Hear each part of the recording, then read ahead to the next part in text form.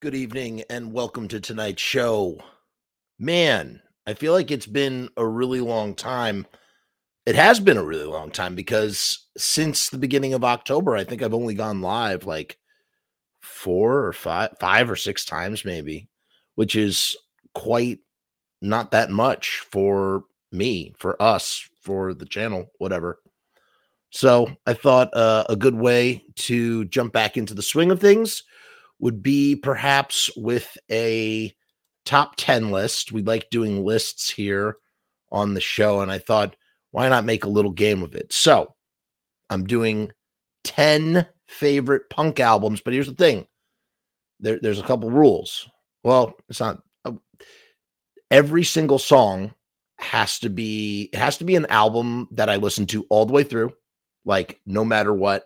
Like I don't it's not, there's some bands where you pick a couple of songs that you really like and you just go through. And then there are other bands that you really like and you like to listen to a whole album. There are some records that you really like by a band and you listen to that record all the way through, but you can't listen to any of their other, records. You know what I mean?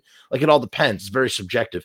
The criteria for this list for 10 favorite punk rock albums, they're not necessarily in any particular order, but they had to be albums that I love from the first song all the way through to the last song that I listened to all the way through without skipping any tracks. So that's the criteria for my list tonight.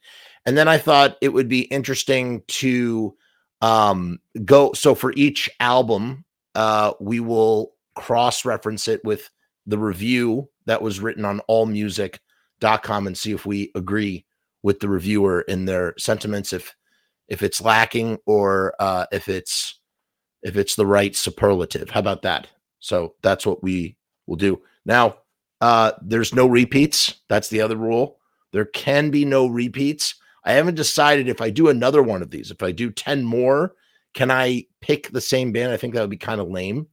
My definition of punk is not necessarily defined to like, the way we like think of like a 90s punk sound and like, oh yeah, that's punk rock. Like my definition of punk, there are a lot of bands that I feel like are punk adjacent that make punk albums. So that's the other thing I'm thinking about. Is the album that they made a punk album?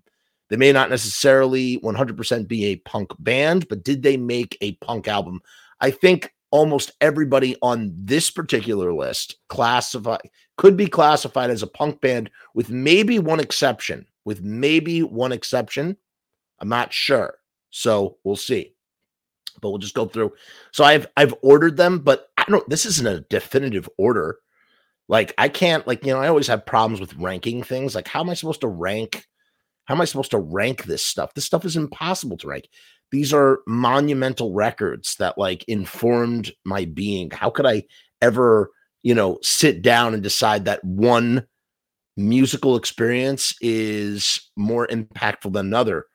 There are some bands who I could care less about, but they have albums that are so deeply meaningful, impactful, and then I have other artists who I'm like, loyal, diehard fan of this artist, and I like all of their music, but perhaps maybe there's no single record that speaks to me the way another band does. Hi, Cab. How are you? I'm glad you're looking forward to the list. Hello, Alexander. Are the Ramones on my list? You will just have to find out. Do I love the Ramones? Of course. Are they on my list? Who knows? We will see. Let's start the list off with, and what kind of annoys me a little bit is that I definitely talked about some of these records before. By the way, my throat is like destroyed right now. So I'm drinking tea, but it's going to get pretty haggard pretty quick. This is probably not a good idea, but whatever. We're going to go for it. So let's start off right out of the gate. We have Stooges Funhouse. That's right. Stooges Funhouse. The Stooges Funhouse. This might be one of the most, not only is it like one of my favorite punk records, it might be the single most important one of all. I don't know. I don't know if you can make that kind of claim, but this is a very, very important record, man. Really, truly. Hey, I saw your cartoon, Shitty Booze review. It was great. Your Sam Hain cartoon. That was awesome. You got to let me do. I want to do the voice for Glenn next time. I think I could do a good voice. Hi, Angus. How are you? All right. Sorry. No, I'm not going to get distracted. I'm not going to get distracted here. We got to talk. Yes. Funhouse is the GOAT. Here's why it's the GOAT. Okay. So why is Funhouse the GOAT? Okay. Why is it the GOAT? Very simple. Because when you look back then, when you have to think about the time for when Funhouse, before you even listen to a single note that's on Funhouse, you need to think about the fact that Funhouse was written and recorded in the year of 1970. Okay. That's like the first thing you need to think about. Does that somehow make the music better? I don't know. It most certainly impacts my listening experience. Ever since I first listened to this album, it has deeply impacted my listening experience, knowing that, you know what I mean? Knowing that this album was recorded in 1970. You think about all of the music that was coming out just a few years earlier. Sgt. Pepper, you know what I mean? Like the Beach Boys, like I don't know, although I'd say the Doors, the first Doors album, I mean, Break On Through has kind of got a punky feel to it a little bit. I mean, just think about all the music that was coming out of the 60s. And sure, on the flip side, in 1970, you definitely had heavy stuff. I mean, you had the first Black Sabbath album. Led Zeppelin was coming around. But even those seemed to follow, they were heavy and they were distorted, but they seemed to follow some sort of established pattern. Okay. So like in the realm of like Led Zeppelin, in the realm of Black Sabbath, you're like, wow, this sounds heavy. It's really heavy. It's different, but it's still doing like, I don't know, it's following the track. Funhouse is not following any track. Funhouse is not trying to be commercial in its aim. Like, what were the Stooges intending with Funhouse? What were they intending in general getting signed to a label like Elektra, along with the MC5 and being label mates with the Doors? When, Iggy took a lot of inspiration from Jim Morrison. You saw Jim Morrison live. He saw him without the shirt on and the leather pants, and he was like, this is it, man. This is this like bacchanal, hedonism on stage. So it's like it's like Iggy, Iggy, he has this quote, and I'm going to probably butcher it right now. He said something along the lines of, I wanted to bring the blues to like white suburban teenage kids. In a way, it's kind of similar to what Elvis did, right? In both cases, you have these white musicians sort of connecting and bonding with black music on a deep level, and they become these bridges, like these transcending bridges. And so what does Iggy bring with him to an audience that's far outside of maybe what the blues musicians are playing to? He brings the angst and depression and that the feeling of the blues. The blues, they always talk about it. They always talk about movies. He brought the blues. What did Elvis bring? He brought he saw the moves, he saw the gyration, he saw the soul, and he took that. You know what I mean? And here's the thing too, and I want to do a longer topic about this. Like, there's a lot of sort of like, there's a lot of mixed feelings about that. How like the co-opting of somebody's music and then getting rich off of it. And to an extent, you could say that it's exploitation or cultural appropriation or whatever you want to call it. But I don't see it that way. I see it as this unifying factor. Rock and roll is the reason why, is one of the things that broke down the barriers of segregation. You know what I mean? It's like, and it's the same thing with food. I'm about to go on the rant. I gotta stay on track. I have a whole rant about this, about how like these things are meant to be taken. They're meant to be taken so that they could be mixed and unify people, not separate them. Assuming, and I'm getting ahead of myself. The point being is that is the focal point. That is the beginning of this sort of return to form, return to the simplistic nature of the original rock and roll spirit, as well as the spirit of punk rock. So there was no name. There was no name for it. They weren't calling it punk. No one was calling it punk. And yet what these guys were doing was so counterculture. It was counterculture to the counterculture, because it could be argued that the Beatles and whoever, even though that they were, the mainstream pop musicians, they were keyed into counterculture, right? Like they're keyed into it too, and now here you have this band in 1970, after the Beatles do like Helter Skelter, after Black Sabbath, well, maybe at the same time as Black Sabbath comes out. I see Angus is mentioning Blue Cheer. We've heard, people bring up the Kinks. On a separate line, you have the Sonics doing Psycho and Strychnine. You have Link Ray doing Rumble. You have the Seeds pushing Too Hard, Evil Hoodoo, all the fuzz guitar, and fuzzy organs and stuff, all that stuff. And in that sort of tradition, you have these guys that are then kind of, but in all of those musics, like they're all sort of like aiming towards being popular and commercial. And I just feel like the Stooges, and that's why the Stooges always stood out to me, in the same way, they're kind of like the great unifier of every fucking punk band. Sort of in the same way that everyone goes through the Ramones, you also go through the Stooges. And even the Ramones themselves were Stooges fans, and they were fans of this album. What makes this album so great? I don't think I need to read the all music review for this one, because this is just like, so I can just like endlessly fucking talk about this. Endlessly talk about this.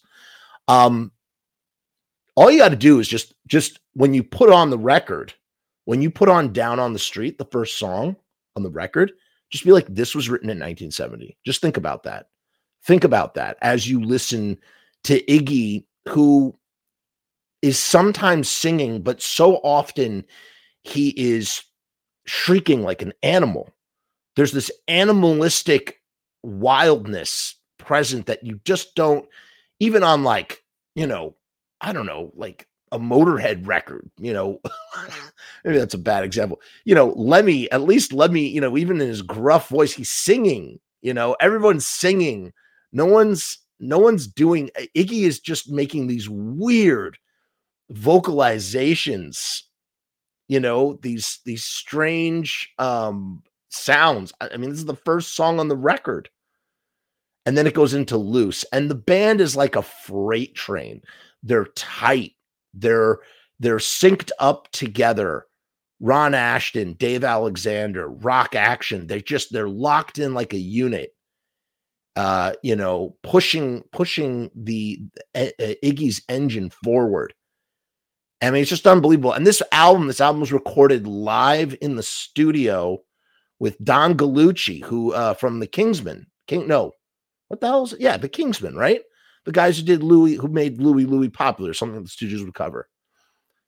And yeah, man, it's magic. And there, if you ever listen to like the complete takes, like they've released everything now as it relates to Funhouse, and like, oh my God, there's just so much. It's amazing to listen to the songs sort of develop. Each take of Loose is different. And then you got a song like TVI. Think about the he's like in agony. He's in agony right before the break in the song. And then he just starts shrieking and screaming. Nobody was doing that. Nobody's doing that. That is, in my opinion, that is absolutely the invention of punk rock vocalization. It is. There's nothing before that. I mean, sure, people would like, scream and shake and shout and stuff, but nothing like that. Absolutely nothing. A song like Dirt. Dirt is a straight up blues song, man, and it's long. This is where they go from being a straight up punk band to kind of being a proto punk band, in the sense that like they're not, we think of punk songs as like these really short 3-chord songs with a sense of urgency. And that's the way things are on Funhouse until you get to Dirt. There's only 7 songs too. That's what's really crazy. Well, you could even say technically there's only 6 songs. That's what's so insane about Funhouse. It's 7 friggin' tracks, man. It's 7 tracks. It's like, like what is it, like 40 minutes of music. You get to track 4 and suddenly you get into this slow groove Dirt. You say, I feel like dirt. I feel hurt and I don't care. That's the blues, man. So it's like you really see how when Iggy talks about that today, you could see him trying to do that.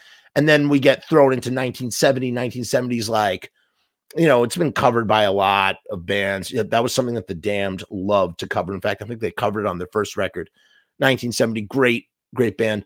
Australian band Radio Birdmen thought that's what they heard Iggy saying, so that's what they named their band. Radio Birdman, Up Above, and that devolves again into like this tantrum. That's what he does. He has like tantrums. I feel all right. I feel all right. I feel all right. And that turns into just a wild groove. And it finishes up with LA Blues, which is pure chaos. Before Lou Reed ever decides that he is going to piss people off with metal machine gun music to get out of a record contract in the 70s, which is just noise. I mean, literally noise. It's funny. It's Lou Reed talks about, the guy who would end up making a concept album with Metallica in 2011, shortly before he died. He sums up all of his feelings about heavy metal music by releasing machine metal music on, a 2-disc album, which is just a cacophony of loud metal noises. It's really funny. So long before Lou Reed even did that, you have this, the only way to describe it is a freak out. And it's kind of the closest thing, I would say it's the closest thing to what the original Stooges, when the Stooges were, when they first started out in 67, it's hard to believe that the Stooges got their start in 67. They were contemporaries of the Sgt. Pepper Beatles. Like that blows my mind when you think about that. And they were doing all sorts of avant-garde type things. We always hear the kettle drums and the oil drums and the, tacks in a blender and microphones in a blender and this, that, and the other. Just like very sort of avant-garde, very loose songs, very loose jams. And it feels like LA Blues is like them documenting something like that. This chaos, and you have Steve McKay on sax, and it just, the record just basically it explodes apart over the course of, I don't know how long LA Blues is. I think it's about 7-ish minutes of just chaos. And you would think maybe it's like Revolution number 9, which is something that I think everybody is gonna like. People, I skip Revolution. I mean, sometimes I'll listen to it, but I mostly skip it. Those tracks that we skip, I never skip LA Blues. I never skip it. It really is a testament to LA Blues and how great it is. So I think I'm gonna do that all the way through. I think I can talk. I think I can really talk about these records. I was gonna read the all music reviews and see if I agreed with them. I don't think I'm gonna do that though. I think I like this better. I think I could just talk. I was afraid I wasn't gonna be able to talk. I could talk. When you can talk the talk, you can walk the walk. And when you can walk the walk, you can talk the talk. I think the tea is helping me a little bit, my voice. So that's number one. Stooges, Funhouse. If you've never listened to this album, you have to now go do it. I mean, I'm going to say that for every record that we cover here tonight. Okay.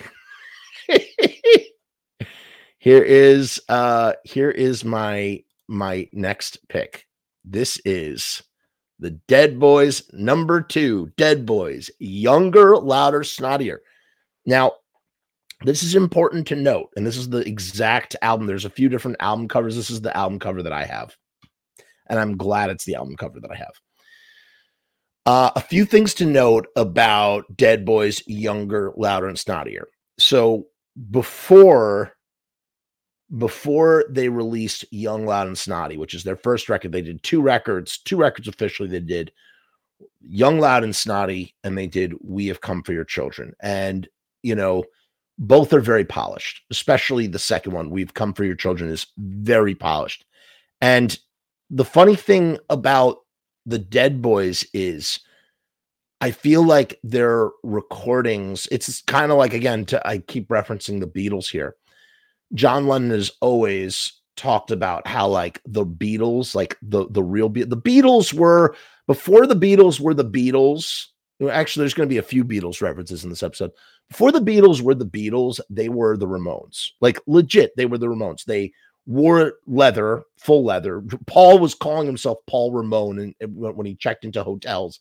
And they were playing fast 3-chord, 2-minute rock and roll songs, taking uppers and just going crazy and just, being wild and rambunctious. I mean, they were punk rock. The original rock and roll is punk rock. They were punk rock. It's not until that they hook up with, George Martin and start working at Abbey Road, and their sound becomes cleaner, more, commercial, more friendly. And I feel like to an extent, that's kind of what happened to the Dead Boys with Young, Loud, and Snotty. No, I got nothing against it, but it just feels so clean and sanitized compared to Younger, Louder, and Snottier. Now, what is Younger, Louder, and Snottier? Bob Clearmountain, who was an engineer, and he was in a band. He was in a band later on. And he's also credited as playing bass on one track, but he's credited on playing bass on one track. And I think John DeSalva from Tough Darts, who I interviewed a while back, John DeSalva is the one who plays bass as well on this record, because Jeff Magnum, the bass player, hadn't come over from Cleveland, Ohio. The band is from Cleveland, Ohio. They transplanted to New York. In fact, their first gig was at CBGB's. They got it through Joey Ramone.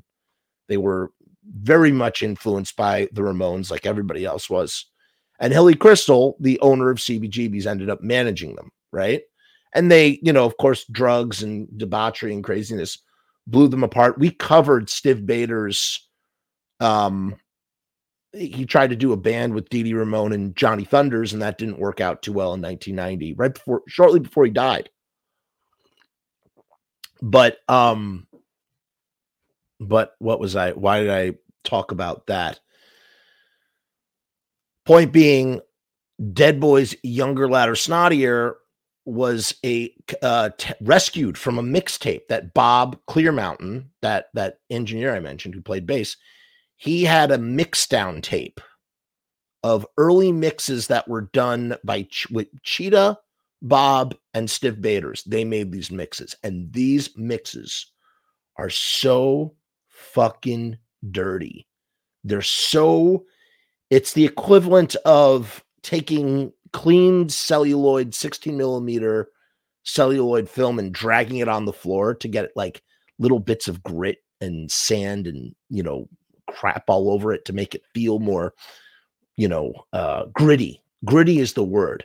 And, you know, adding the ER on the end, younger, louder, snottier, is such an accurate, you know, it's such an accurate, apropos label for what it is.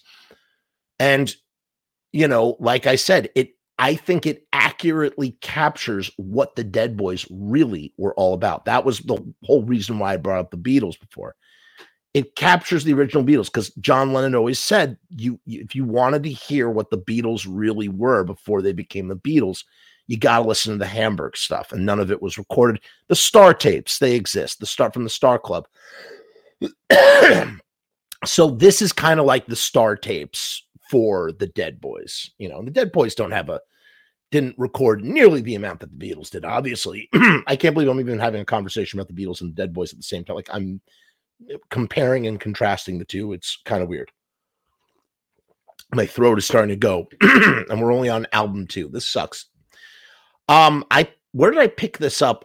On St. Mark's on the Lower East Side when I was a boy. When I was 18 years old, I went to a record store called Sounds on St. Mark's, no longer there, RIP.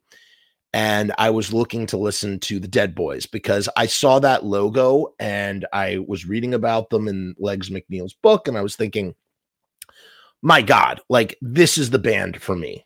This is the band. Like, I don't know what they sound like, but I just know I'm going to love these guys. Dead Boys. They call themselves Dead Boys. Awesome. It's going to be great. It's going to be great. And when I heard Young, Loud, and Snotty, I was so underwhelmed. I believe this came out in 1977, the record.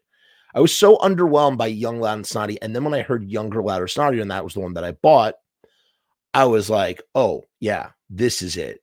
This is it. You got songs, Sonic Reducer, Caught with the Meat in Your Mouth, Hey Little Girl, which is a cover, by the way. Got Syndicate of Sound. Talk about those garage rock bands. I think, in fact, they covered that because it was on Nuggets. It's on the Nuggets compilation, compiled by Lenny Kaye in 1972. Great. Down in Flames, which is kind of like their version of Death Trip. They were huge fans of the Stooges, the Dead Boys. Huge fans. And it's very evident in Cheetah Chrome, as he is always trying to tastefully, lovingly channel James Williamson to great effect. You know, there's nothing fake about it. Like, it's just great. And the drumming is just on another level. Friggin'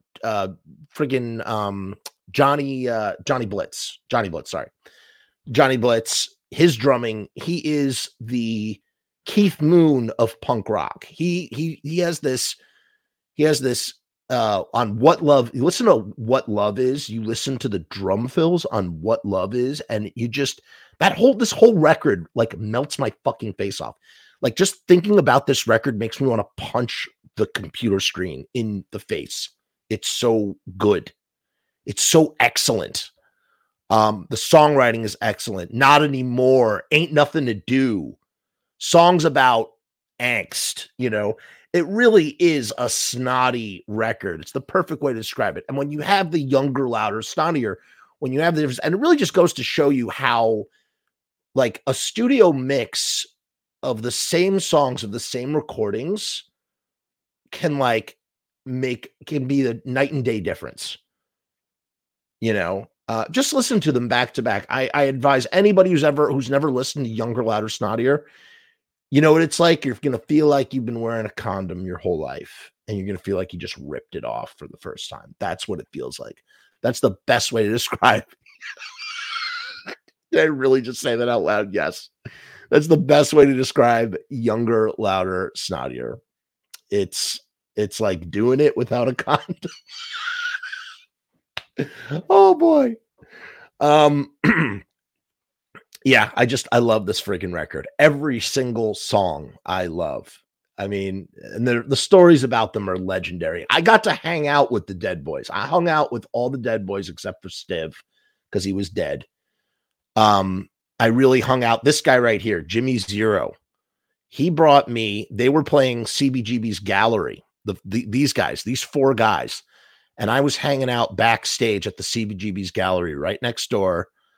And I was hanging with Jimmy and his girlfriend. And he was telling me about how they used to call up James Williamson. I walked right up to him and I asked him, I said, is it true that Stiv used to jerk off in the chili? And I think he was so like, because there was a line out the door. I've told this story before. There was a line out the door for the show. And there was a line out the door for the show. And none of these kids recognized that Jimmy Zero was standing right in front of them. He was smoking a cigarette. I was smoking a cigarette. And I was like, that's fucking Jimmy Zero. So I walk up to him like, hey, man.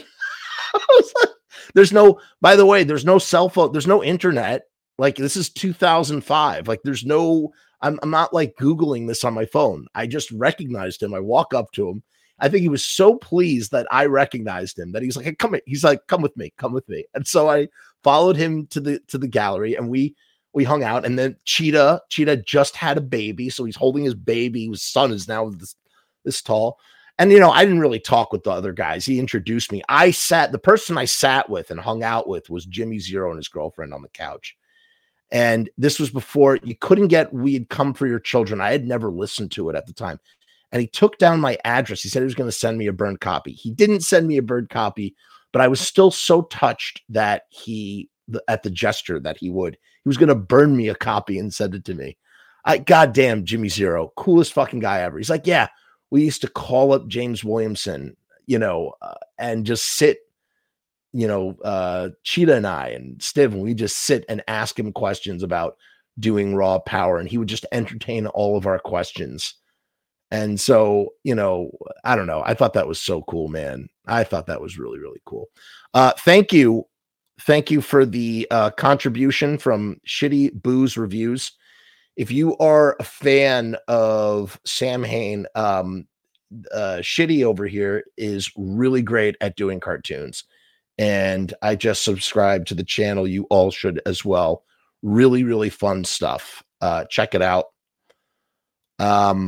I worked on St. Mark's Place in the 90s. My dad has this LP. I have it on my wall in his honor. You should, Yeet, you got to go listen to it right now. If you've never listened to it, give it a listen. Steve covered I Had Too Much to Dream Later. That's right. From the Chocolate Watch Band, who I saw when I saw the Stooges and the Dictators. I saw the Chocolate Watch Band as well. We got Crazy White Boy in the house. What's up? Of course, the Yeet. I'm so glad. I have no fear because the Yeet is here. So yeah, so that's it, man. Check out Dead Boys Younger, Louder, Snottier. I can't recommend this record enough. It's just so fucking great. So fucking great. All right, on to the next record. Okay. Here we have Buzzcocks, Singles Going Steady.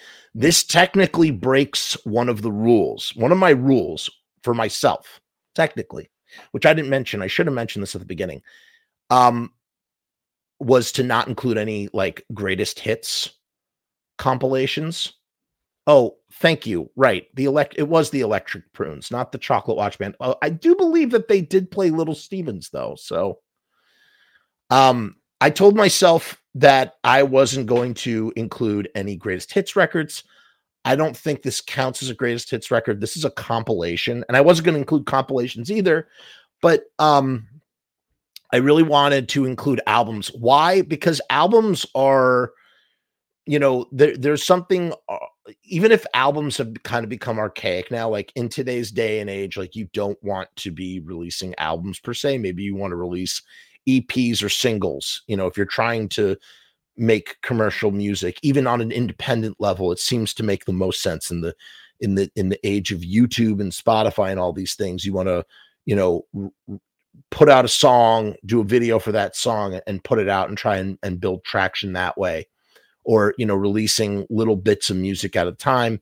You know, we live in an age where it's like you want to have new content every day instead of putting out one album like once a year or whatever. You know, you could put out a song every month. You know, there's a lot of different ways to skin that cat. But back then, back in the day, an album is like this. It's a statement from a band. It's an artistic piece in and of itself, right? An album. It's a bunch of songs that fit together, either by emotion or I don't know, not necessarily. Sometimes it could be eclectic. It doesn't have to be a concept album per se. And the songs are sequenced by the band. So everything that's done is super intentional, right? Like it's an intentional sort of statement that you are making. So that's kind of like part of the appraisal here. We're looking at albums. Now, I've said all that to say that I've made an exception for Singles Going Steady, which was a compilation that the Buzzcocks put out in 1979.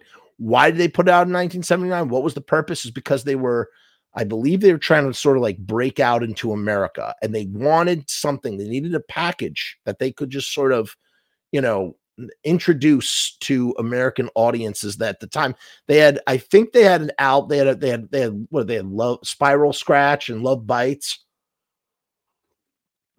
But essentially what they were doing was they're taking all these singles that they had put out. I mean, I think they started in 76. So it's like 3 years of recording stuff. I wonder if they show on the back here. No, they don't, but here's all the songs. Roughly 3 years of maybe 3 to 4 years of recording stuff, right? Because they probably, even if they started in 76, they probably were forming in 75, at least, Shelley Devoto and Devoto, Howard Devoto and Peter Shelley, who are like sort of like the original brain trust nucleus of this band. They put out this record, this compilation, and it is immaculate. It might be one of the greatest compilations ever made, in my opinion. It really is. It is by far. When I first realized that it was not a record and that it was actually a compilation, it was not an album, it was not an LP, I was shocked because I was like, the songs just all work so well together. How could this not be an LP? How could this not be an album statement being kind of put out by the band? Lots of songs about love and heartbreak and relationships and just, some of it very relatable. I fucking love this record. I love Peter Shelley's songwriting. I was fortunate to get to see the Buzzcocks at Webster Hall in 2017. And now, Peter Shelley is gone. He's left us. And I'm just so grateful that I got to see him. I got to see him do all the hits that I wanted to see. I feel really, really good about that. Yes. Howard Devoto, not only did he go on to do Magazine, but there's a song that he does called Shots Fired, I think. And Shots Fired has almost the exact same song structure as Lipstick, which is one of my favorite, if not favorite, Buzzcock songs. Of course, Orgasmatic. I mean, just so friggin' good. How you doing, Matt John? I'll get to some of these comments that aren't related to what I'm talking about in a little bit. I don't want to alienate anybody, but I gotta make sure I'm staying on topic here. Just this track listing is just so great. I mean, just the opening song, Orgasm Addict, like just the idea, and again, I've talked about in the long time ago, I talked about how, like, with the Misfits, I was saying that the Misfits are the Misfits a political band? That was the question I asked. And I, sort of flippantly, semantically said that they were. And the politics that the Misfits sang about were not like politics. They were social politics. That's what the Misfits were singing about.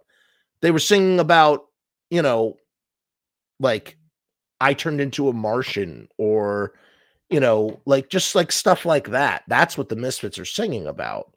That's what they're talking about, feelings of alienation and just, I don't know, all sorts of stuff. I mean, it's not true because, you could say that Bullet is probably a political song either which way. I don't know. The point being is that the Buzzcocks too are singing about social politics, or the politics of being human, the politics of humanity, the idea of what orgasm being an orgasm addict, loving, orgasms so much that you are addicted to them. I mean, who isn't addicted to orgasms? You know what I mean? Like it's just like stuff like that. What do I get? I don't mind is such an incredible song. I'm in love again. Been like this before. I'm in love again. This time's true, I'm sure. Don't want to end up like no any other. Oh, I just so great. And then of course, a song like Ever Fallen in Love with Someone You Shouldn't Have Fallen in Love with. We all have fallen in love with someone we shouldn't have fallen in love with. It's just, oh, it's so good. Everybody's Happy Nowadays is every single Stroke song. Like the Strokes literally took this one song and then wrote 100 songs from Everybody's Happy Nowadays. Promises, Harmony in My Head, Whatever Happened to, Oh Shit, a ton, all of it, Noise. For me, Lipstick is, I went going back to Lipstick. Lipstick is a song of, I've talked about Lipstick before. I have a special affinity for that song. There's something, the songwriting is so, the lyrics are so next level. When you kiss me, does the lipstick on your lipstick on my face? Will you miss me? This line, in your dreams, does your lover have my face? What a line. What a fucking line. I mean, like, that's just unreal. You can't go wrong with Buzzcock Singles Going Steady. You can't. You really, really can't. Something's Gone Wrong Again. I mean, this stuff is so relatable. All of it is so relatable. Just Lust. And then here's the other thing. Like we talked about, like I'm talking about like the subject matter and like lyrically what they're all about. But then like musically, you have a band that, again, talking about tightness, these guys, they have the same. I said I was going to talk about the Beatles again, and I think this is where I'm talking about the Beatles. You have a band where you got two guitars, a bass player, and a drummer, and they're so tight, and they basically sound like the 1964 Beatles trying to play punk rock in 1976. That's what they sound like. That, like, it sounds like you listen to, like, it's funny when I listen to She Loves You, yeah, yeah, yeah. I always think of two bands when I listen to She Loves You. I always think about the Buzzcocks now, and I also think about the Ramones. And I feel like both of those bands would have just done incredible covers, especially the Ramones on She Loves You. My point being is they sound like the Beatles, man. They sound like early Hard Day's Night Beatles. Just years later, faster, more intense, more energy, even more energy somehow. It's just, oh God, this record. It's so great. It really, really is. And it goes by so fast too. It just each song just folds into the next one. It might as well be it in a way. It's almost like in an honorary way. It is now. What's up, Kevin 45?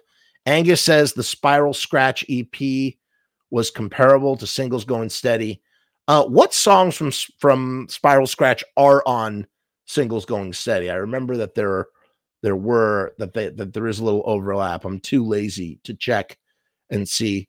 And now, you have Steve Diggle is the only original member left fronting the band as a 4-piece. It's kind of lame, man. I'm not going to lie. I'm not too pleased. I thought that the band should have died with Peter Shelley.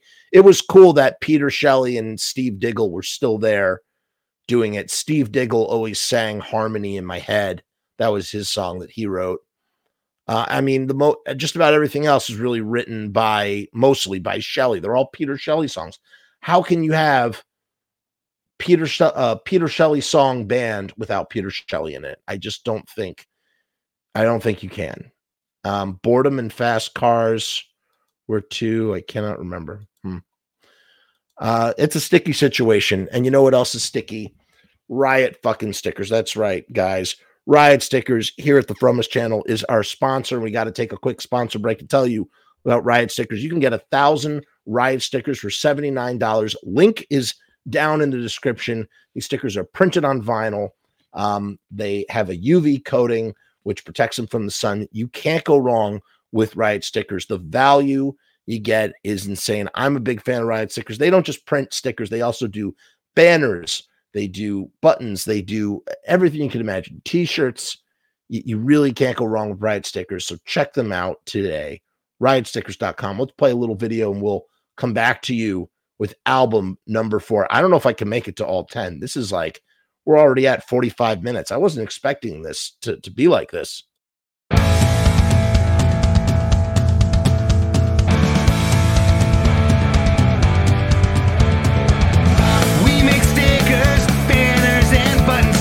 Posters and promo cards, there's nothing we can't print for you. From stage backdrops to bass drum heads, we can print on shirts, we can print on hats, we can print on pants. Cheap prices and high quality, quick turnaround times and free shipping. We also offer free artwork support, great customer service, and so much more.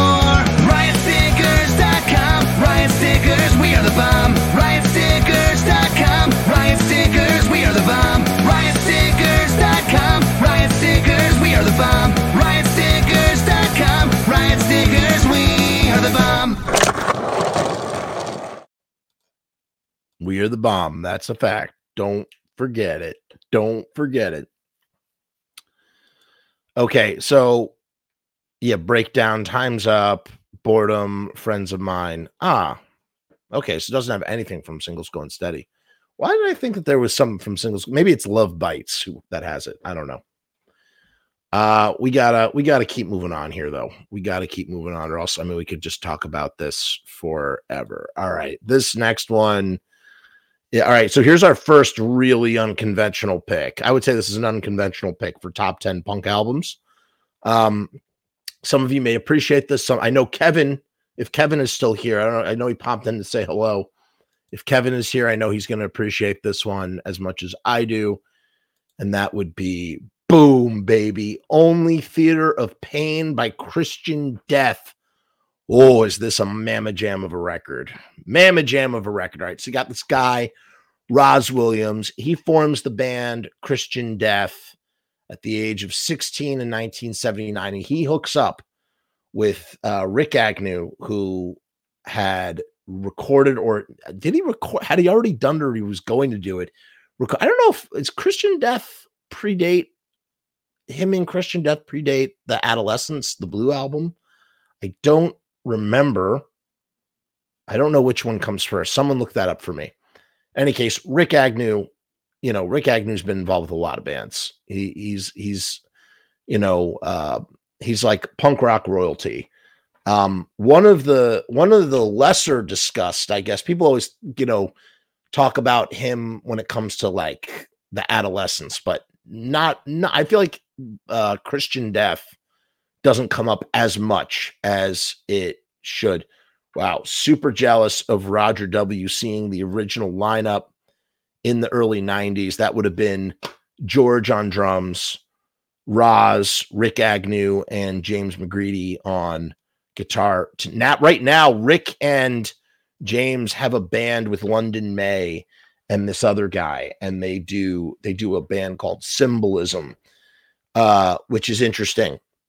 But yeah, this record is, people say this is like, not only is it a punk rock record, but it also it's a post-punk record, I would say. What is post-punk?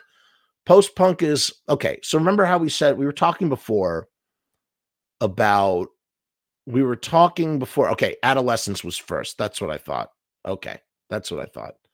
Yes, the Agnew brothers, Reverend. Yeah, the third, Frank Agnew, was in TSOL. So we were talking before about how, really the original rock and roll kind of was punk, right? And then it sort of it evolved into what it evolved into. And then punk rock is sort of like that return to form.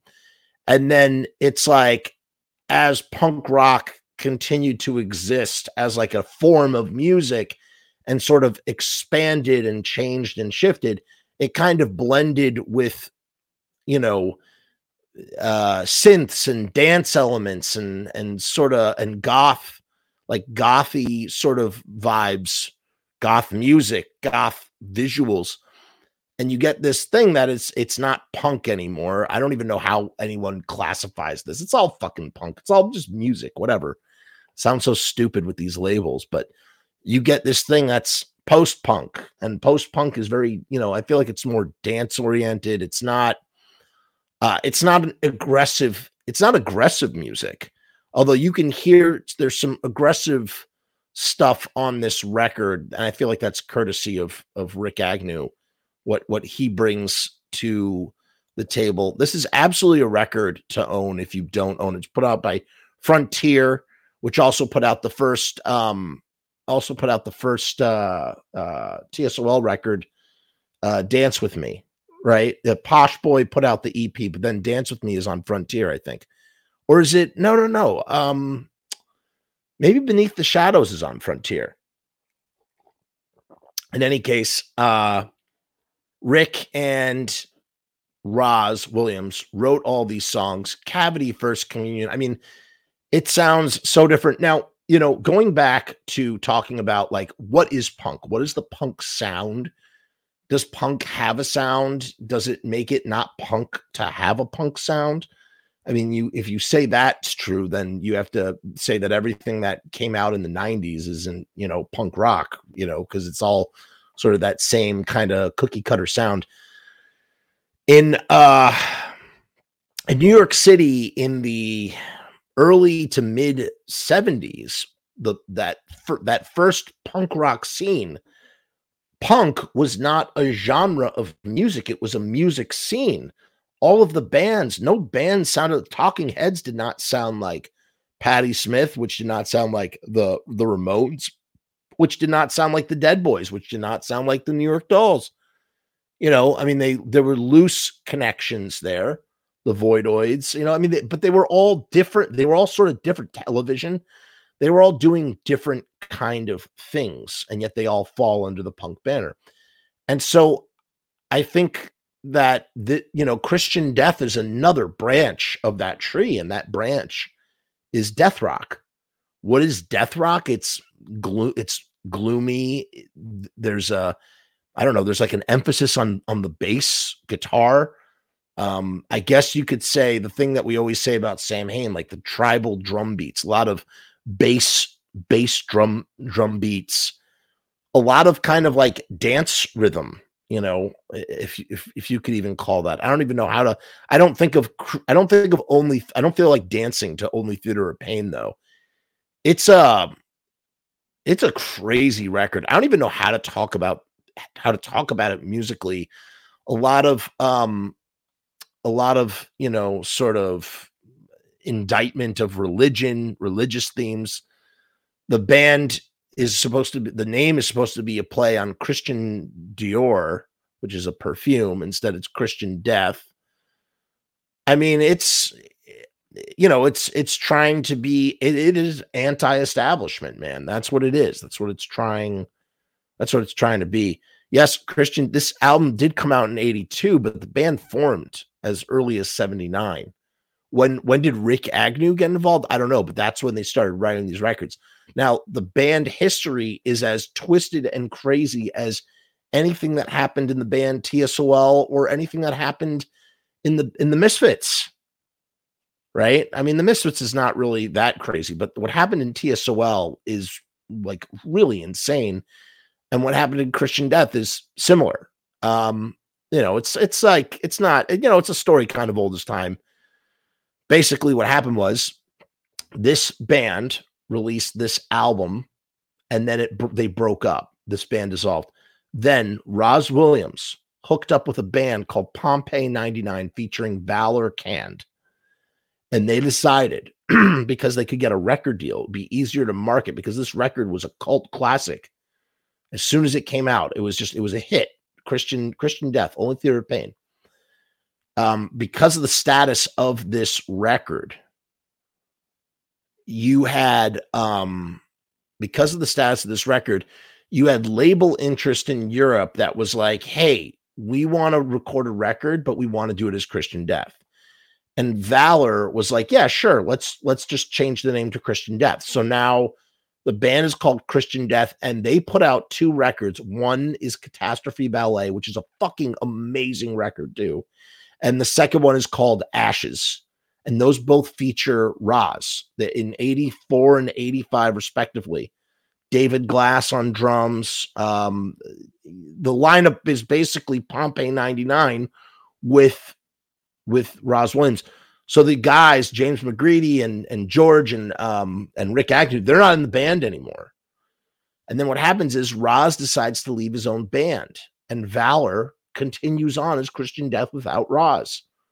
So you have no original members in Christian Death going by the name Christian Death, and they put out tons of albums. And then in the 90s, Roz decided he wanted to take the name back, and he did a bunch of stuff. He did Die Cow something and Premature Ejaculation and God, what else? A Shadow Project with Ava O. Ava O does backing vocals in there. She had her own group called the Superheroines.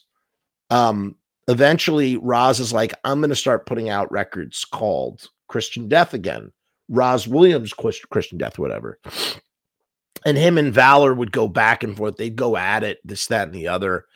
But he signed a deal with Cleopatra, and he put out Pathway of Sorrows, put out 3 records, The Iron Mask, Pathway of Sorrows, and what was the third one? I forget. A couple other things too. And then, yeah, there were reunions in the 90s. The original lineup got back together and they were playing shows. By the way, at the same time, you had Valor doing his own Christian. Valor consistently has released Christian Death records ever since he was with Roz. For as long as I've been alive, Valor has been releasing Christian Death records. I saw them live once. It was just a 3-piece lineup. He had this, what's her face on bass. It's just not my thing. But Valor was a nice guy. I met Valor. He was a nice guy. He was nice to me. Roz left in 98, if you know what I mean. He unalived himself. And that's it, man. That's it. The record is just astounding. My movie is named after one of the songs, Romeo's Distress, Spiritual Cramp, incredible song, Death Wish, Prayer. I mean, all this stuff is great. Cavity First Communion might be one of the best opening songs on any punk rock record. It's really great. It sets the mood. It feels kind of like an incantation. Yes, Roz even covered Panic in Detroit on Pathway of Sorrows, that 90s Christian Death album. Loved David Bowie. He loved David Bowie. Yeah, man. Cavity First Communion, Figurative Theater. I mean, it's just all of it's great. It really is. You can just listen. I can listen to it over and over and over again. This one has some bonus tracks. So they did 5. They did an EP called God, what was the name of the EP? I forget. What was the name of the EP? But it features Dogs, Romeo's Distress, Spiritual Cramp, Cavity, and Desperate Hell. Those were the demo recordings. So they did some demo recordings before they actually went in and recorded the whole album. Dream for Mother, just great. Just really, really great. In 2007, they kind of did like a sort of reunion thing with Ava O singing, and it really works. Yeah, right. It was the Death Wish EP. Thank you. Ava O singing for this sort of pseudo, they call themselves Christian Death 1337, so they didn't get sued by they didn't want to get sued by Valor. No, Hell Comes to Your House is actually an LA death rock compilation. So while Christian Death maybe aren't credited with inventing death rock, they most certainly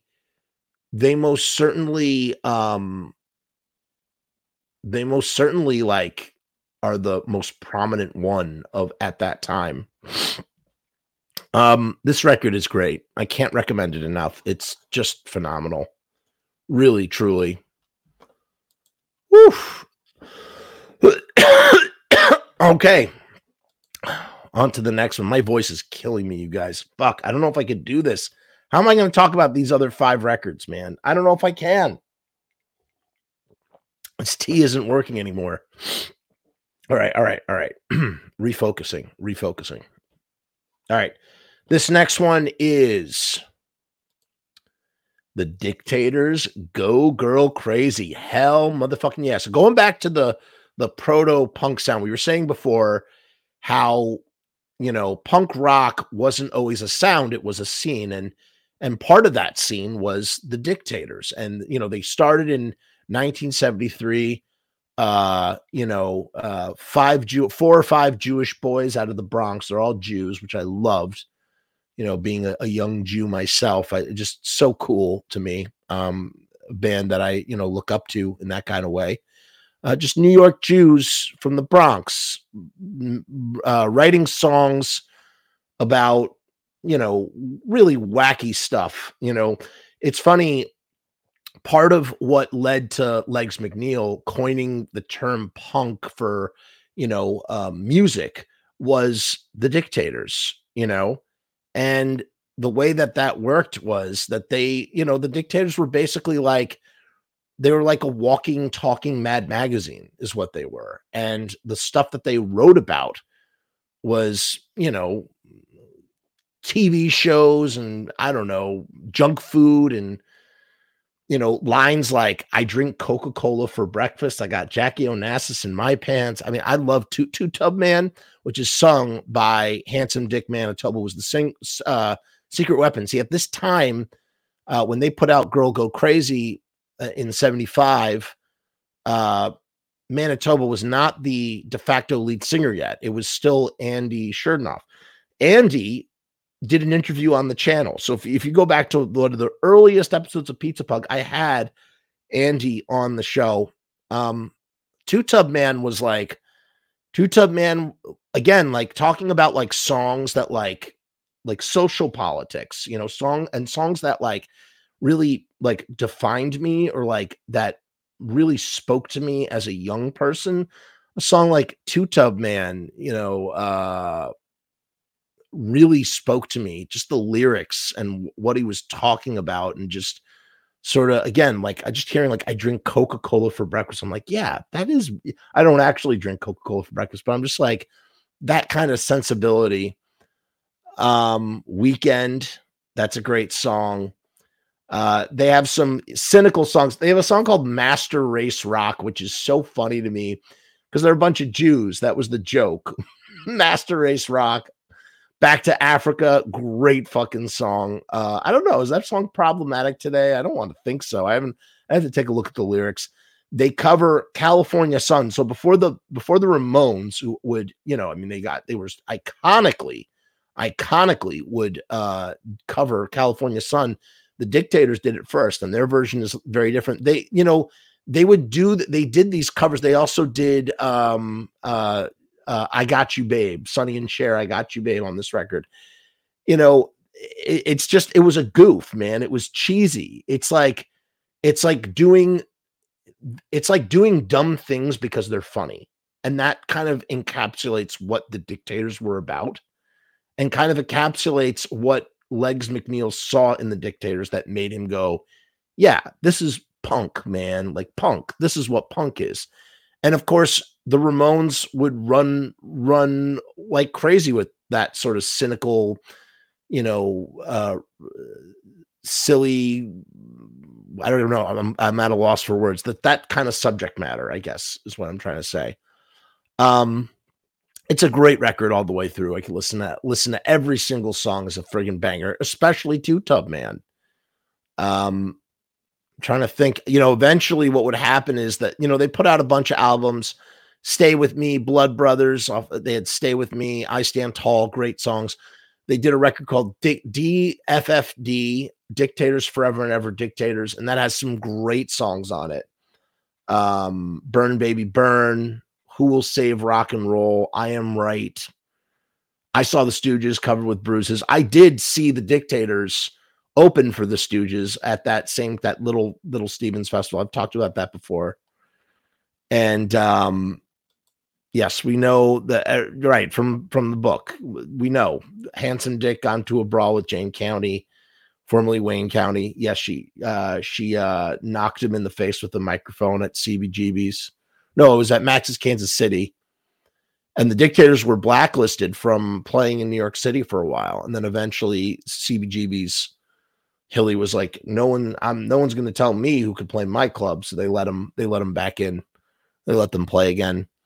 The Dictators put out a new record, and they still exist without Handsome Dick, which is very upsetting to me. I feel like they need Handsome Dick in order to completely be the Dictators. Actually, that's not true. They also don't have Scott Top 10 Kempner. He has Alzheimer's or dementia, so he had to stop playing.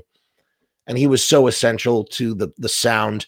Those two get his guitar locking with Ross the Boss's guitar.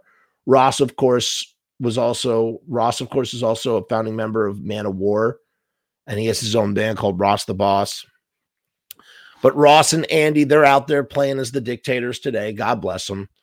And I haven't really listened to any of the new music. I got to check it out, I suppose. I love the Dictators, though. Fucking love the Dictators. You really can't go wrong with this band, or particularly this album. Definitely give it a listen.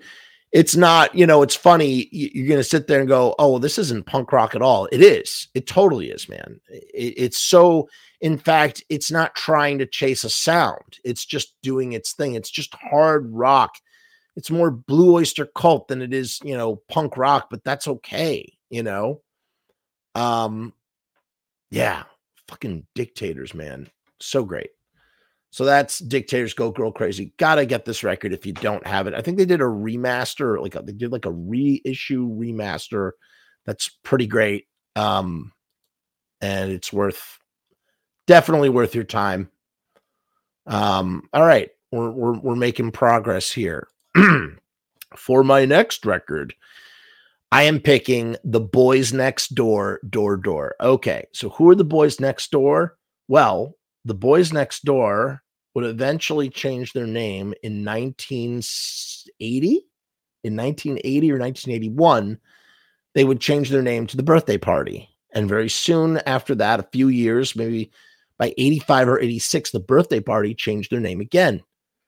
And they started calling themselves Nick Cave and the Bad Seeds. And that's what they've been ever since. And, I love Nick Cave and the Bad Seeds. I like Some Birthday Party. It's kind of interesting, actually. A similar kind of trajectory as Danzig. For Glenn Danzig, his bands are all just an evolution. The Misfits evolved into Sam Hain, which evolved into Danzig. For Glenn, to him, it's a continuation from one thing to the next, right? And to a weird kind of extent, I feel like Nick Cave has been on a similar sort of track, The Boys Next Door are shifting into The Birthday Party, which kind of lines up with Sam Hain, which is very much influenced by The Birthday Party. And then that's, musically, that's where things end, because the Bad Seeds, you wouldn't call the Bad Seeds punk rock per se. They're just, I don't know what they are. Although Nick Cave is known as the Prince of Darkness from time to time. And, I don't know. I wouldn't call the Bad Seeds, they're not particularly gothic, although Murder Ballads is a very sort of, it's not a gothic album. It's just a very grim, it's traditional folk songs that they rearranged, the band, the Bad Seeds. I love the Bad Seeds, by the way. There's a lot that's acquired taste listening, but there's some great stuff. They had a great run in the 90s. They really did. Skeleton Tree and the last one that came out were pretty good. Those last two albums they did. They have a new album coming out. But the band, Mick Harvey and Nick Cave had been together. I don't know who else from the band, stayed for as long as those two guys. Mick Harvey and Nick Cave basically played together from 1976 all the way through 2009 when Mick Harvey left.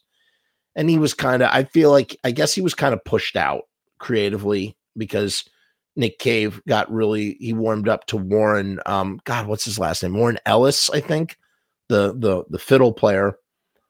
But before all that, to go back to the beginning, before all that, you had the Boys Next Door, and they were this band. They recorded this right before they moved to London, and then they would change their name. And it's 10 tracks. They did a bunch of tracks besides this one. There's more songs than just this. But there's Masturbation Nation, and they did a cover of These Boots Were Made for Walking, and then they have these songs. And then the band changed to The Birthday Party, as I mentioned. Every song on this record is phenomenal. It's a phenomenal record. It's a phenomenal time capsule. The songs are more poppy. What influenced them to go in the direction that they did with the Birthday Party? I don't know. Rowland S. Howard, who is sort of like, he wrote the song Shivers. Shivers, everybody knows the song Shivers. That's probably the most famous song to come from Door Door. It's a weird, why would you call the album Door Door? The Boys Next Door, Door Door. It's a weird sort of name for an album. But this, Night Watchman, every single one of these songs, there is a sort of teenage romanticism to all of the songs, but it's Shivers is the standout song. I've talked about Shivers before. A song of deep personal heartache. It was written by Rowland S. Howard when he was, I'm probably saying his name wrong, when he was 15 years old. And, he would go on and play that song. He kind of hated that song, but he would continue to play it after he split up from the bad. He left the Birthday Party and went on his own trip. But Nick Cave did the definitive version on The Boys Next Door, and it's just, it's a haunting song. Haunting is the way to describe it. I've been contemplating, but it doesn't really suit my style. It's so good. It's such a great song. Every one of these songs is good. Every one of them. Brave Exhibitions, Friends of My World, The Voice, Roman, yours. So Roman is probably the most, adolescent song. It's kind of like a schoolyard. That feels like a real, they're not proud of this album. Nick Cave has said, he's like, I don't really like, he kind of cringes over this material. But I think I think of all the stuff that Nick Cave has ever done, of all the stuff I've ever listened to of Nick Cave, even like Let Love In from 1994 or Murder Ballads, which I think are the two strongest Bad Seeds albums. I think this is the best stuff he's ever done. Really. It's kind of funny how the first stuff is the best stuff. That's my feeling on it. Somebody's Watching Me. Oh my God, that is such a good song. That is such a good friggin' song. They're sort of poppy teenage angst kind of tracks. I don't know how else to describe them, for lack of a better word. I just really enjoy every one of them, especially Shivers. Perfect album closer. We talked about how I said before how Christian Death, opening with First Communion, one of the best opening tracks on a record. Shivers might be one of the best closers. And it's just the perfect way to end an album. In general, when you're making an album, your closing song, it's got to be something that the listener is looking forward to. You know what I mean? Like, when I listen to Boys Next Door, Door Door, I'm on a mission to get to Shivers, that final fucking song. I enjoy the journey to getting to it, but it's that final song that I'm after. And by putting it at the end, it's like It's like the horse and the carrot, right? The leading the horse with the carrot. So yeah, freaking Boys Next Door, Door Door. If you've never listened to it, check it out. That's something I need to get on vinyl. I do not have it on vinyl. It's something that I very much want to have on vinyl for certain, for sure. Okay, this next one is a big one. TSOL, Beneath the Shadows. Okay, we talked about Christian Death and how they have sort of a crazy band history. Well, TSOL also has a crazy band history.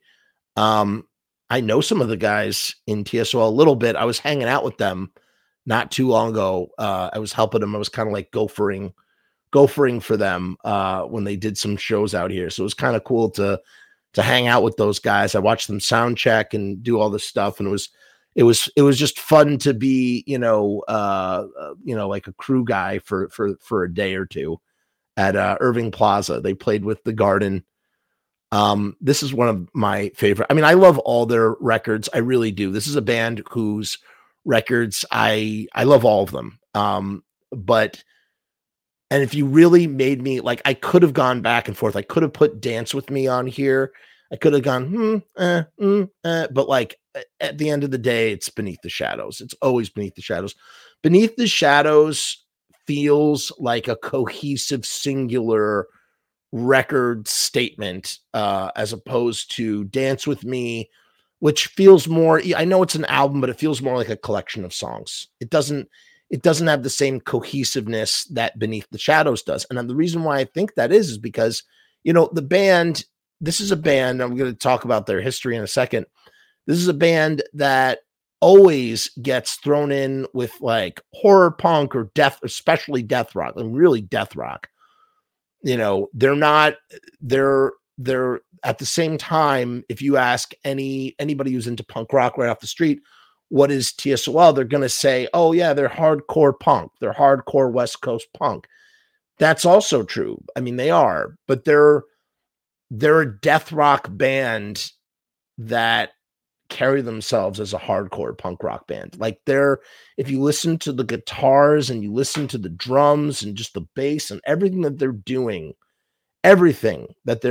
is death rock without trying to be, which to me is infinitely more cooler than, say, being like, hey, we're a death rock band, what should we do? Like, they just do it,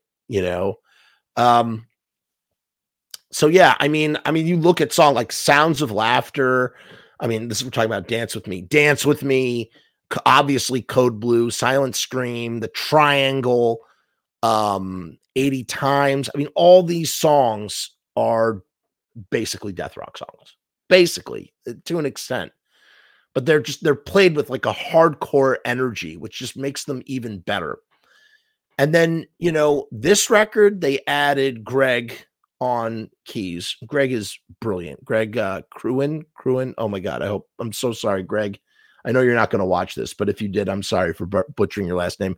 Greg's sons are the dudes in Fiddler, by the way, which is even cooler, fucking cool as hell that his sons are in Fiddler, Elvis and Max. So they add a keyboard, and this feels like, their sound is evolving. They're not trying Greg Kuhn. Yeah, that's how you pronounce it. Right. Thank you, Alexander. Sorry, Greg. They're trying to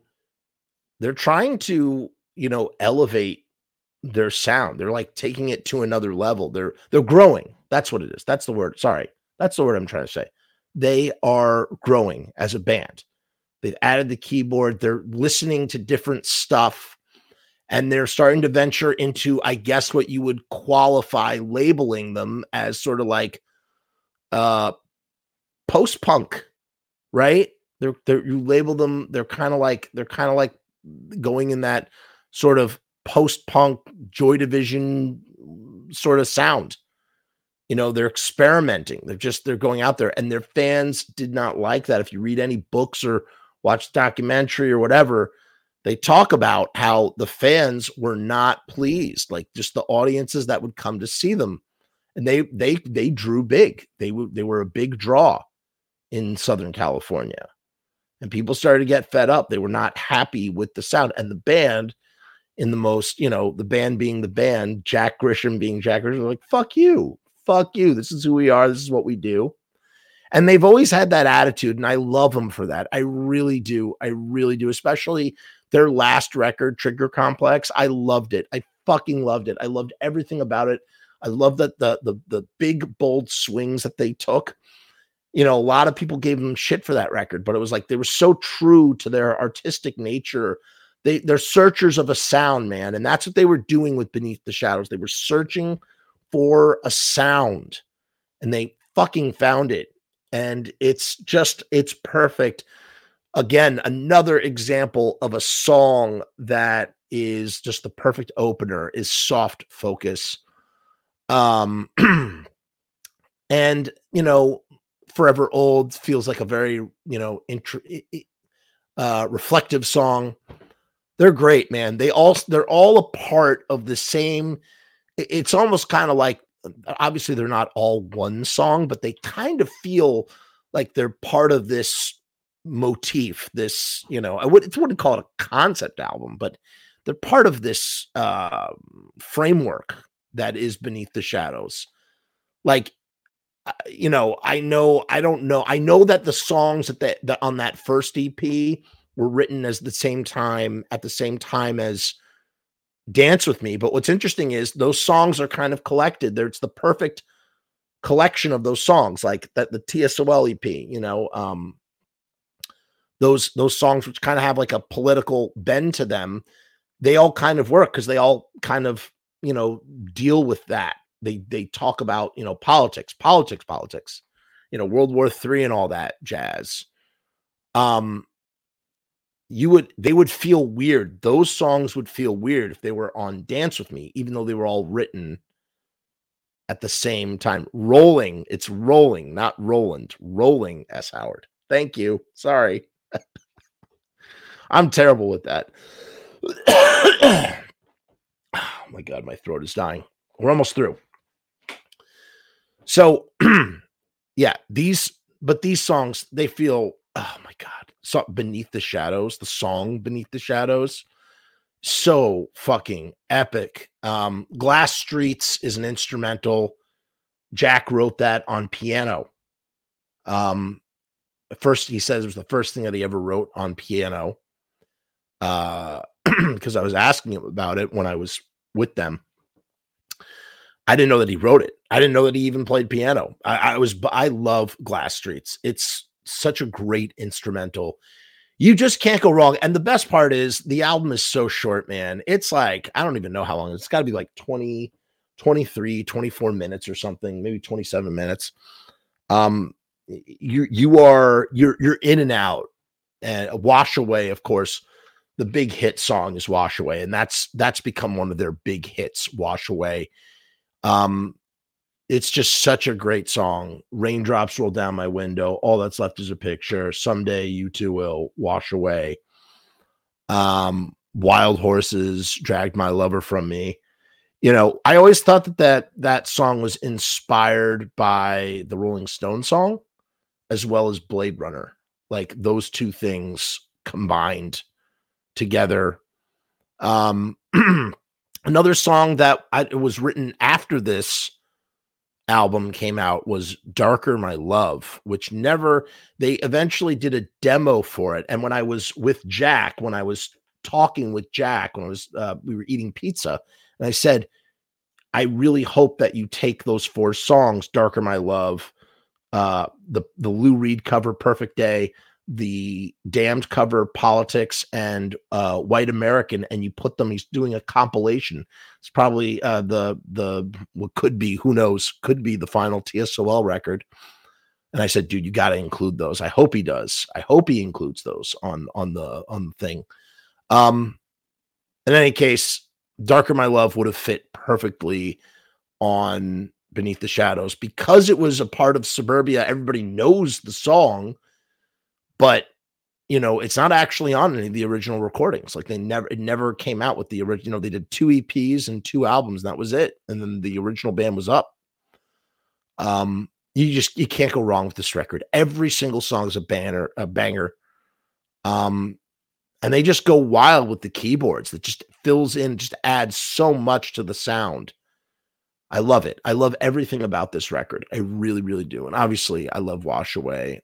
Waiting for You is the perfect closer. I think I think if you, I've never listened to it on a vinyl. I think it opens. I think the B side opens with Glass Streets, which is the perfect opener for that. That's how I have to think about records too. Sometimes, like, they're sequenced for if they're an LP, they're sequenced in an LP style, which means you have side A and side B, right? And therefore you have to have a side A opener and a side B opener and a side A closer and a side B closer before you flip the record. So that's another interesting way to kind of look at it. I'm trying to think of what else I could say about TSOL. So, I mean, what ended up happening is insane. So Greg, Jack, and Todd, the drummer, they left. They had some disagreements about, what to do with the band. Jack wanted to start over and they wanted to stay the band, but just start over with a new name. And the other guys didn't want to do that, and something along those lines. And so those guys left, and then they got two new guys. They got Jack's brother-in-law, of all people, Jack's brother-in-law, this guy, Joe Wood. He took over as the singer, and this guy, Mitch, was the drummer. And then they slowly went from being like post-punk death rock to sort of turning into like hard rock rhythm and blues, playing shows with Guns N' Roses. And then what happened was, one by one, Ron Emery and Mike Roach both left the band, right? They were heavy in drugs, and they eventually left the band, and that left no original members in the band. And then the original members wanted to get together and jam as TSOL, and they were blocked by Joe Wood. Isn't that fucking like just the most bananas story you ever heard? So those guys, the original members, the guys who started the fucking band, who are no longer in the band anymore, now have to play shows as just them, going by their names or whatever. They did a live record. It's crazy. What a crazy situation. And then eventually they were able to get the band name back, and they've been together ever since. And I don't know, maybe it could spell the end of them sooner than later. Who knows? Time will tell. But yes, Cathedral of Tears is a really interesting project. That was his band. That was Jack's band right after TSOL. And then he had another project called Tender Fury, and then obviously the Joy Killer. Now, if you ask me, the Joy Killer actually sounds like modern TSOL. Like, you listen to those Joy Killer records, and they're not too far off from Disappear and Divided We Stand, which they put out on Nitro Records, which is the Offspring record label. All in all, fucking love TSOL. I've seen TSOL in New York for every New York show they've played since CBGB's in 2005. The only time I missed them was one time at Irving Plaza when they played with The Damned in 2018. I never missed a New York City show. Love that band. Love that band. Yeah, that's my number 7 pick. Okay. Up next, excuse me, like I said, I'm sick and my throat is thrashed right now. This is probably the most unconventional pick of all on my list. This is not, you don't think of this band as a punk band, this next band. You don't think of this band as a punk band at all. You think of them as an indie rock band, and you'd be right. However, the singer, songwriter, frontman, lead singer, leader of the band, he listened to Husker Du and Iggy Pop and Lou Reed and David Bowie. He has influences as much as he loves the Beatles, and as much as he loves, as much as the guitarist loves ELO. They, their roots are firmly planted, in punk rock, or at least punk rock adjacent roots. And my pick for this next record, it's actually I kind of disqualified myself because this isn't a record. This is technically it's an EP. And that would be the Pixies, Come On Pilgrim. This record is so fucking punk. So fucking punk as fuck. What makes it punk? Man, the record started off life as something else. It wasn't Come On Pilgrim. It was actually something called the Purple Tape. It was 17 songs that were recorded as a demo. And then when the band got signed to 4AD in England, which is kind of like a post-punk gothic label, what have you, the head of the label loved the Purple Tape so much that he said, let's pick a bunch of songs off of this tape and put them out as an EP. And that's how you get Come On Pilgrim. Now, when it comes to records, I don't mind long records. I don't mind short records. I have a particular affinity though for short records. And the reason why is because there's something so appealing to me about a piece of music that doesn't overstay its welcome. That's not to say there aren't great albums that are long. Look at like The Who, Tommy is a long fucking record. It's a long record. It's over an hour long, and that's great. And it's great. Like, in college when I'm writing like a term paper and I have to like pull an all-nighter and stay up all night. Like, I don't have any problem throwing on Tommy by like, interlude, overture, like it's great. But when it comes to punk rock, I like the shorter, the better. There's something in the same way that there's brilliance in simplicity, there's also brilliance in brevity. What do I mean by that? I mean, there's brilliance in just being quick, it coming in and coming out. It's like being the perfect opening band. I just saw the Bad Nerves open for a band called Royal Blood. And you've heard me talk here how much I love Bad Nerves. And surely that album could have been on this list. But the thing that I loved more than anything about Bad Nerves and their set list was the fact that it was like 22 minutes, right? They just in and fucking out, man. In and out. Hold on. I'm getting a message on WhatsApp.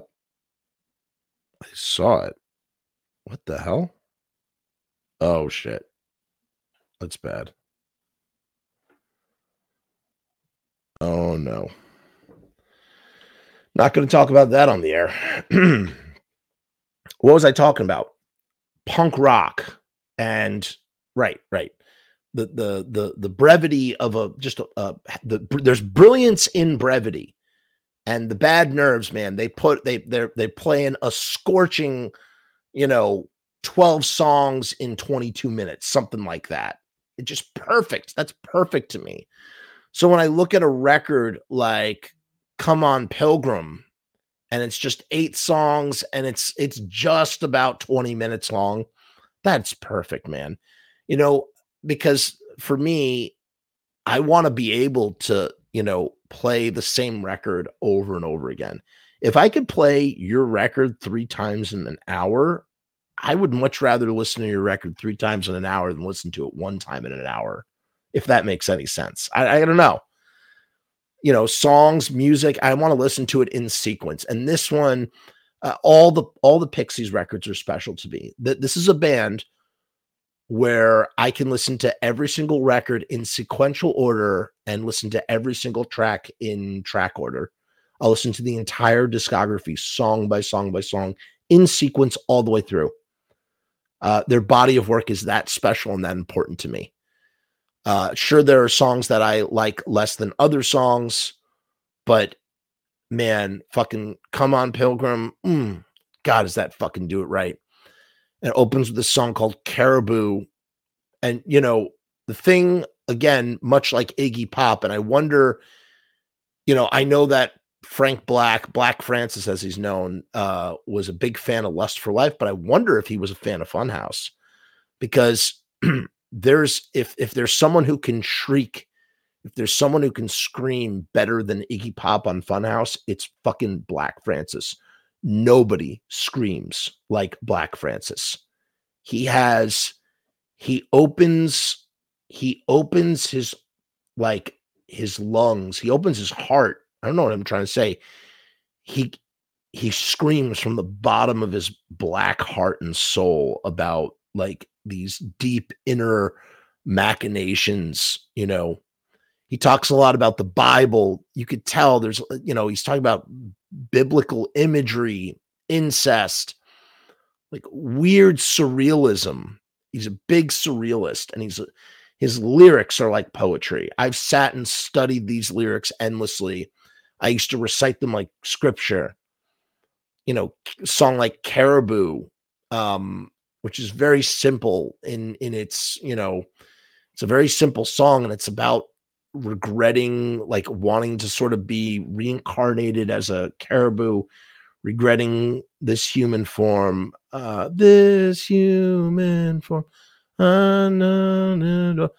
now repent, caribou. The screaming. And then, track 2, Vamos, he just starts busting out into, like, really bad Spanish. His Spanish is not very good. It's not formal Spanish. It's a type of Spanish where if you sing it to someone who speaks Spanish, they'll laugh at you because it's not, it's Black Francis's, Spanish, but through an English filter. I don't know how else to describe it. Vamos a jugar por la playa. You got Joey going crazy on the guitars. Here's the thing. Joey Santiago and Black Francis are like two sides of the same coin. Everybody always talks about Kim Deal and Black Francis. You have this masculine energy and this feminine energy locking in and linking up, and they're singing, and it's great. But there's a third singer. Joey Santiago is as much of a singer as he is a guitar player. He makes his guitar sing. And he doesn't make his guitar sing as much as he makes his guitar scream. He tortures his guitar in such ways that he's basically matching Black Francis's screaming with his, sonic tones. And he does it on Vamos. He's basically given the neck a hand job. It's like making it just shriek and howl. And then we follow it up with another song in Spanish, Isla de Encanta, Donde no hay sufrimiento. I don't even know what the hell he's saying. There's like, he speaks so fast in Spanish. And there's this great part, this is probably the most punk song. I if you want to what traditional, like the punk sound, like what it sounds like. And it's crazy because they wrote this in 87. But the sound is almost kind of like 90s punk, or at least the drums are. I don't know how else to describe it. It's a great, oh my God, it's really great. It's like really simple. It's like, down, down, down, down, down, down, down, down, down, down, down, down, kind of, it kind of sounded a little bit like Motorhead just now, but not. I don't know. Maybe it would be kind of interesting to hear Isla de Encanta covered like a Motorhead song. That would be really interesting. Me voy. No, canta la babe. What are we doing here? It's so weird. And then, there's also a lot of dynamics. They always talk about that. The loud, quiet, loud, quiet, loud, quiet. And they perfected it, man. They perfected that dynamic. Kurt Cobain famously said he was very influenced by the Pixies. When he was doing Smells Like Teen Spirit is supposed to be Kurt Cobain trying to rip off a Pixies song, the loud, quiet, loud aesthetic, which is not something that the Pixies invented, but it's something that they innovated and just did so well in all of their music. And in Isla de Encanta, there's this point where they just stop playing, and then Frank lets out this loud scream. Oh, it's so good. It's so good. And then the album really starts to sizzle. The record starts to sizzle with Ed Is Dead. What does Ed Is Dead mean? There are a lot of angular, weird kind of, melodies. Nothing is, they are very capable of doing poppy things. I mean, look at like UMass, look at Here Comes Your Man is a very Beatles-esque, poppy sort of song. But then you have stuff like Ed is Dead, which is just like so angular and weird. Again, surrealist. And then it goes into the holiday song in Nimrod's Son, which are songs that I always felt they were songs about prophecy, about finding out who you really are in the world, finding out, just finding out the truth of where you came from in some way, shape, or form. One night upon my motorcycle through the desert sped, I smashed my body so that all my friends thought I was dead. My sister came in close and whispered to my weary head, "You are the son of a motherfucker." I shook all night and held her hand. Oh man, I don't remember what it is. Land of plenty, land of fun, to find out I'm Nimrod's son. Oh, bury me far away, please bury me down. I mean, the song just goes all over. It has such weird parts, man. And then he's doing this weird cackling. That's not it at all. I'm just not doing it. And the joke is all around me, has come upon me. And then you get to I've been tired. 1, 2, 3. She's a real wet bringer because she's been down south. She said, I could tell you stories that will make you cry. What about you? I said, me too. I could tell you a story that would make you cry. And she said, I said, I want to be a singer like Lou Reed. I like Lou Reed. She said, sticking her tongue in my ear. Let's go. Let's sit. Let's talk. Politics goes so good with being so well about it. Why don't you tell me one of your biggest fears? I said, losing my penis to a hole with disease. Just kidding. I said, losing my life to a hole with disease. Excuse me, please. I said, losing my life to a hole with disease. She said, please. I love fucking great song. Tired spells it. Fuck, that's great. And then, Levitate Me is this song about faith. It's a song about looking up to God and like hoping that God is there. I don't know if that's what the song is about. I sort of just, that's what I think about when I listen to that song.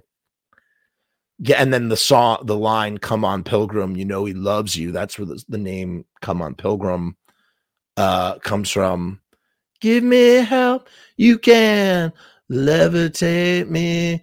Take off these rings, off these holes. Sorry, I'm like butchering. My voice is terrible. Levitate me higher place. They kicked a baby. Elevator lady, elevator. Let a lady levitate me. It's just great, man. It's great. It doesn't make any sense. When Frank Black is asked, when Black Francis is asked about, when he's asked like, what are your lyrics about? Which is something that like no artist wants to fucking hear, right? Like no artist wants to fucking hear that. And like, he always just says like, it just sounds pretty. And that's bullshit, man. Every one of these fucking lyrics means something in some way, shape, or form, especially like Doolittle is the one. I could talk about Doolittle I could literally do 3 hours on Doolittle. I could sit here and almost recite the entire album from the fucking, like lyrically from the top of my mind, and just go through that entire album, like song by song. I even drew a mural about Doolittle. I love the fucking Pixies. You don't understand. I never talk about my love for the Pixies. I always talk about my love for the Misfits and stuff. I love the fucking Pixies to death. And that's it, man. And, I always thought when I saw this image, I always kind of thought that might have been Black Francis himself on the cover, because he's like bald. He's like this weird, hairy guy. I always think of like Beauty and the Beast too. There's something about the imagery. There's imagery in the songs.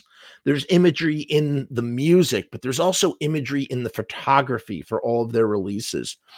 They're not only are they a punk band in my heart and soul, but like they're surrealists. They're like surrealists in the greatest sense of the word, and I love them.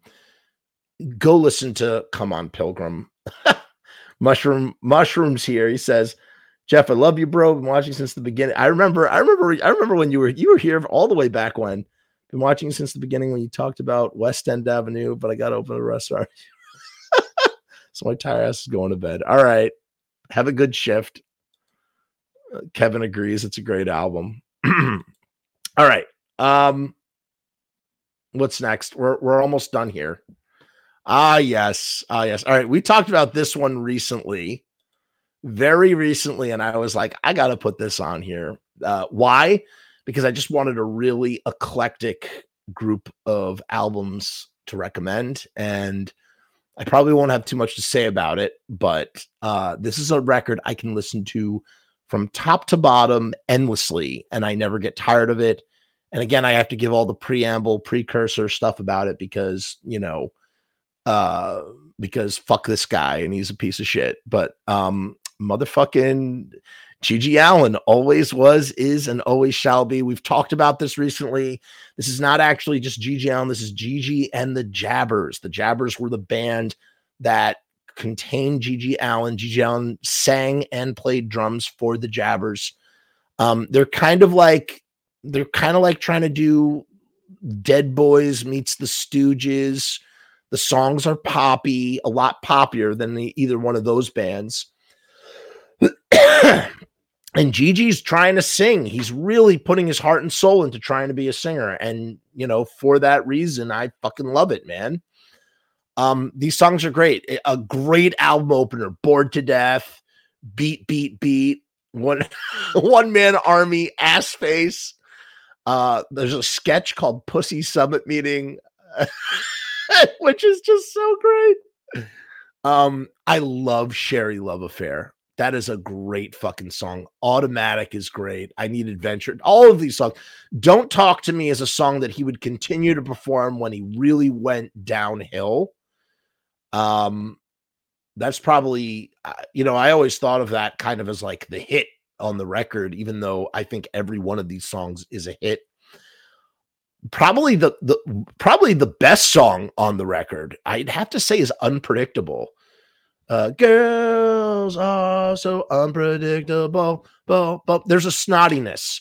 There's a snottiness to these songs. I mean,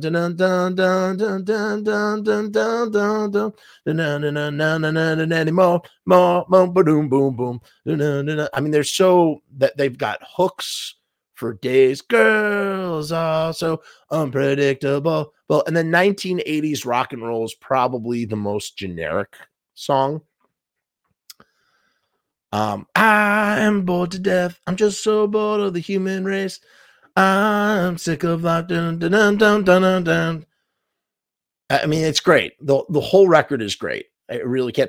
And it's sad because it shows that Gigi and the Jabbers, like, they were capable of putting out good music, and then it just devolved. He just absolutely devolved. And we did such a deep dive on G.G. Allin. I'm not going to repeat any of it here. There's really nothing more to say about it, except that, G.G. Allin is G.G. Allin, and it's a shame. It's a shame, but I'm glad that we got at least one good album, from G.G. Allin, because everything else is just about nigh unlistenable. The songs, everything's just shock value. And this is him legitimately. And it's funny how when he actually tried to put out music, or take music seriously, he did a pretty good job of it. And those Jabber guys, they were still around. They were doing shows and stuff. I don't know if they still are, but it's kind of like one of those situations where the main guy leaves or dies, and then the band kind of gets together. Kind of like, it kind of reminds me of like the Quarrymen, the way the Quarrymen, after John, Paul, and George left, the Quarrymen continued to play as a band without, the heart and soul that made the Quarrymen. And I feel like the Jabbers were out there doing these songs, which would have been fine by me. I would have actually loved to have seen them. I would have happily gone. Frankly, it would have been even better without Gigi, because there just would have been less feces, right? So, yeah. I really, really like this record a whole lot. Again, and it's a fast record, man. Again, has to be 23, 24 minutes. It's really, really short. You can play it 3 times in an hour and just really enjoy it, have a good time. I mean, again, or you could take 3 albums that are 20 minutes long and have an even better fucking time. You know? That's why short records are the fucking shit. I'm all about short records. I like that. I like that a lot. There's a lot. Yes, Hated. Hated is a good documentary. There's another one with his mother and his brother that is also good. So, all right, we're up to number 10. All right, 10. This is a big one. This is a big one for me. I fucking absolutely adore this record. The truth is that I could have put one of 3 records on here, and I chose this one because it was my first one. This is the one that got me into this band. They are called X, and this is Under the Big Black Sun. I love X. I have all 3. They reissued all 3 of the first records. I have them all on gold plated vinyl. They limited to 500 each. These songs are so great. All 3 of those albums are produced by Ray Manzarek from The Doors as well. He plays keyboards on Soul Kitchen, a cover that they did on the first album. I believe in total, Ray ended up producing 4 of their records. They were on Elektra, just like the Doors were. So it's kind of weird. They're from LA. They sort of follow the Doors in a lot of that kind of way, in that sort of tradition. I don't know. In that, or spiritually in some way, shape, or form. The Hungry Wolf, again, talk about openers, man. I am the hungry wolf. I run endlessly with my mate. So good. And then it flows right into Motel Room in My Bed. Some of these songs were written, so Exine's sister died, and I think Come Back to Me is about her sister dying. There's a maturity in the same way that TSOL matured with Beneath the Shadows in their songwriting. Under the Big Black Sun is just a ginormous jump in songwriting maturity, in like maturing for the band X. And these songs are just tremendous. They really are. So yeah, so Motel Room in My Bed. We've talked about great openers. We've talked about great closers. As far as closers go, The Have-Nots is not my favorite closer on a record. But as far as follow-up, like, you know, it's important to have a good opener song, but even more important in some way, shape, or form is the second song. What is the song you're following up with your opener to really pull the listener in? And Motel Room in My Bed just fucking hits that spot. It's the perfect track to follow up The Hungry Wolf. And then that flows so well into Riding with Mary. I always prefer the album version of Riding with Mary as over the single version, which has a slightly different arrangement. It has like a weird keyboard thing going on. Come Back to Me is a very sad song. Haunting song. Haunting. I know I've used that word a few times in this episode, but it's true. It fit. Well, hey, when the shoe fits the bell, right? When the shoe fits the foot, when the foot fits the shoe. Yeah, it's just a really sort of sad song. It's got this beautiful, I think it's a saxophone solo that plays through it. And that goes into Under the Big Black Sun, probably the best song on the track. I'd say if I had to rank the songs themselves, Under the Big Black Sun, The Hungry Wolf, Because I Do, which is just like a fun, playful track. Great way to follow up Big Black Sun. And then I feel like the album from here, like after those first 6 songs, the album it's almost like it's starting to decline, not decline. It's starting to like, it slopes downward. That's the only way I can describe it. Blue Spark. It's kind of like a more reflective song. And then Dancing with Tears in My Eyes is very interesting because that's a cover by Leadbelly. Leadbelly, I don't know, he's a blues player, but their version is so beautiful. Oh, is it beautiful? it has this sort of Hawaiian bend to it. Dancing with tears in my eyes, 'cause the girl in my arms isn't you. Dancing with somebody new. When it's you that my heart going through. I'm trying to smile once in a while, but I found it won't do. I mean, Leadbelly's version is very beautiful as well. I mean, it's very Leadbelly's version is sad, and this one is, yeah, I guess they're both sad, but this one has the Hawaiian stuff going on in it. It's great, beautiful cover, and that goes right into "Real Child of Hell," which is a great track. Actually, I'd say that's probably I'd say after Dancing with Tears in My Eyes, that's probably the highlight on the back end of this album. And that goes into How I Learned My Lesson and the Have-Nots. And it's just, man, what a great fucking album. Like all the way through. You really need to listen, much like you need to just enjoy the Ramones' first 4 records, like, you know, in sequence, in order. X is another one of those bands, like the Pixies. Like, I can listen to those 3 records, Adult Books. No, what is it? What's the second one? Fuck, what's the name of the second record? Los Angeles. Wild Gift. I can listen to Los Angeles, Wild Gift, and Under the Big Black Sun in sequence without hesitation, without fail. Wow, they put out, that's amazing. They did 4 records in 4 years with Ray. It's great, man. It is absolutely their best record. I mean, people will say that Los Angeles is their best record. I love Los Angeles. Don't get me wrong. Like I said, I can listen to all those songs all the way through. But, you know, Under the Big Black Sun was my first X record. And for that reason, it just remains, it holds a special place. You know, I thought initially when I set out to do this, I had 20 records and I thought I would be able to just talk about them and just move on. And I realized that like just doing 10 records that I really love has brought us to 2 hours. Like, that's really fucking crazy. That's crazy. Okay. But yet here we are. I'm going to do this again. Because I love doing this. Kevin says he keeps his records between 30 to 35 minutes. Kevin, I have a feeling that maybe you and I should try and make some music. We should try and do some songs because we'll have a lot of fun.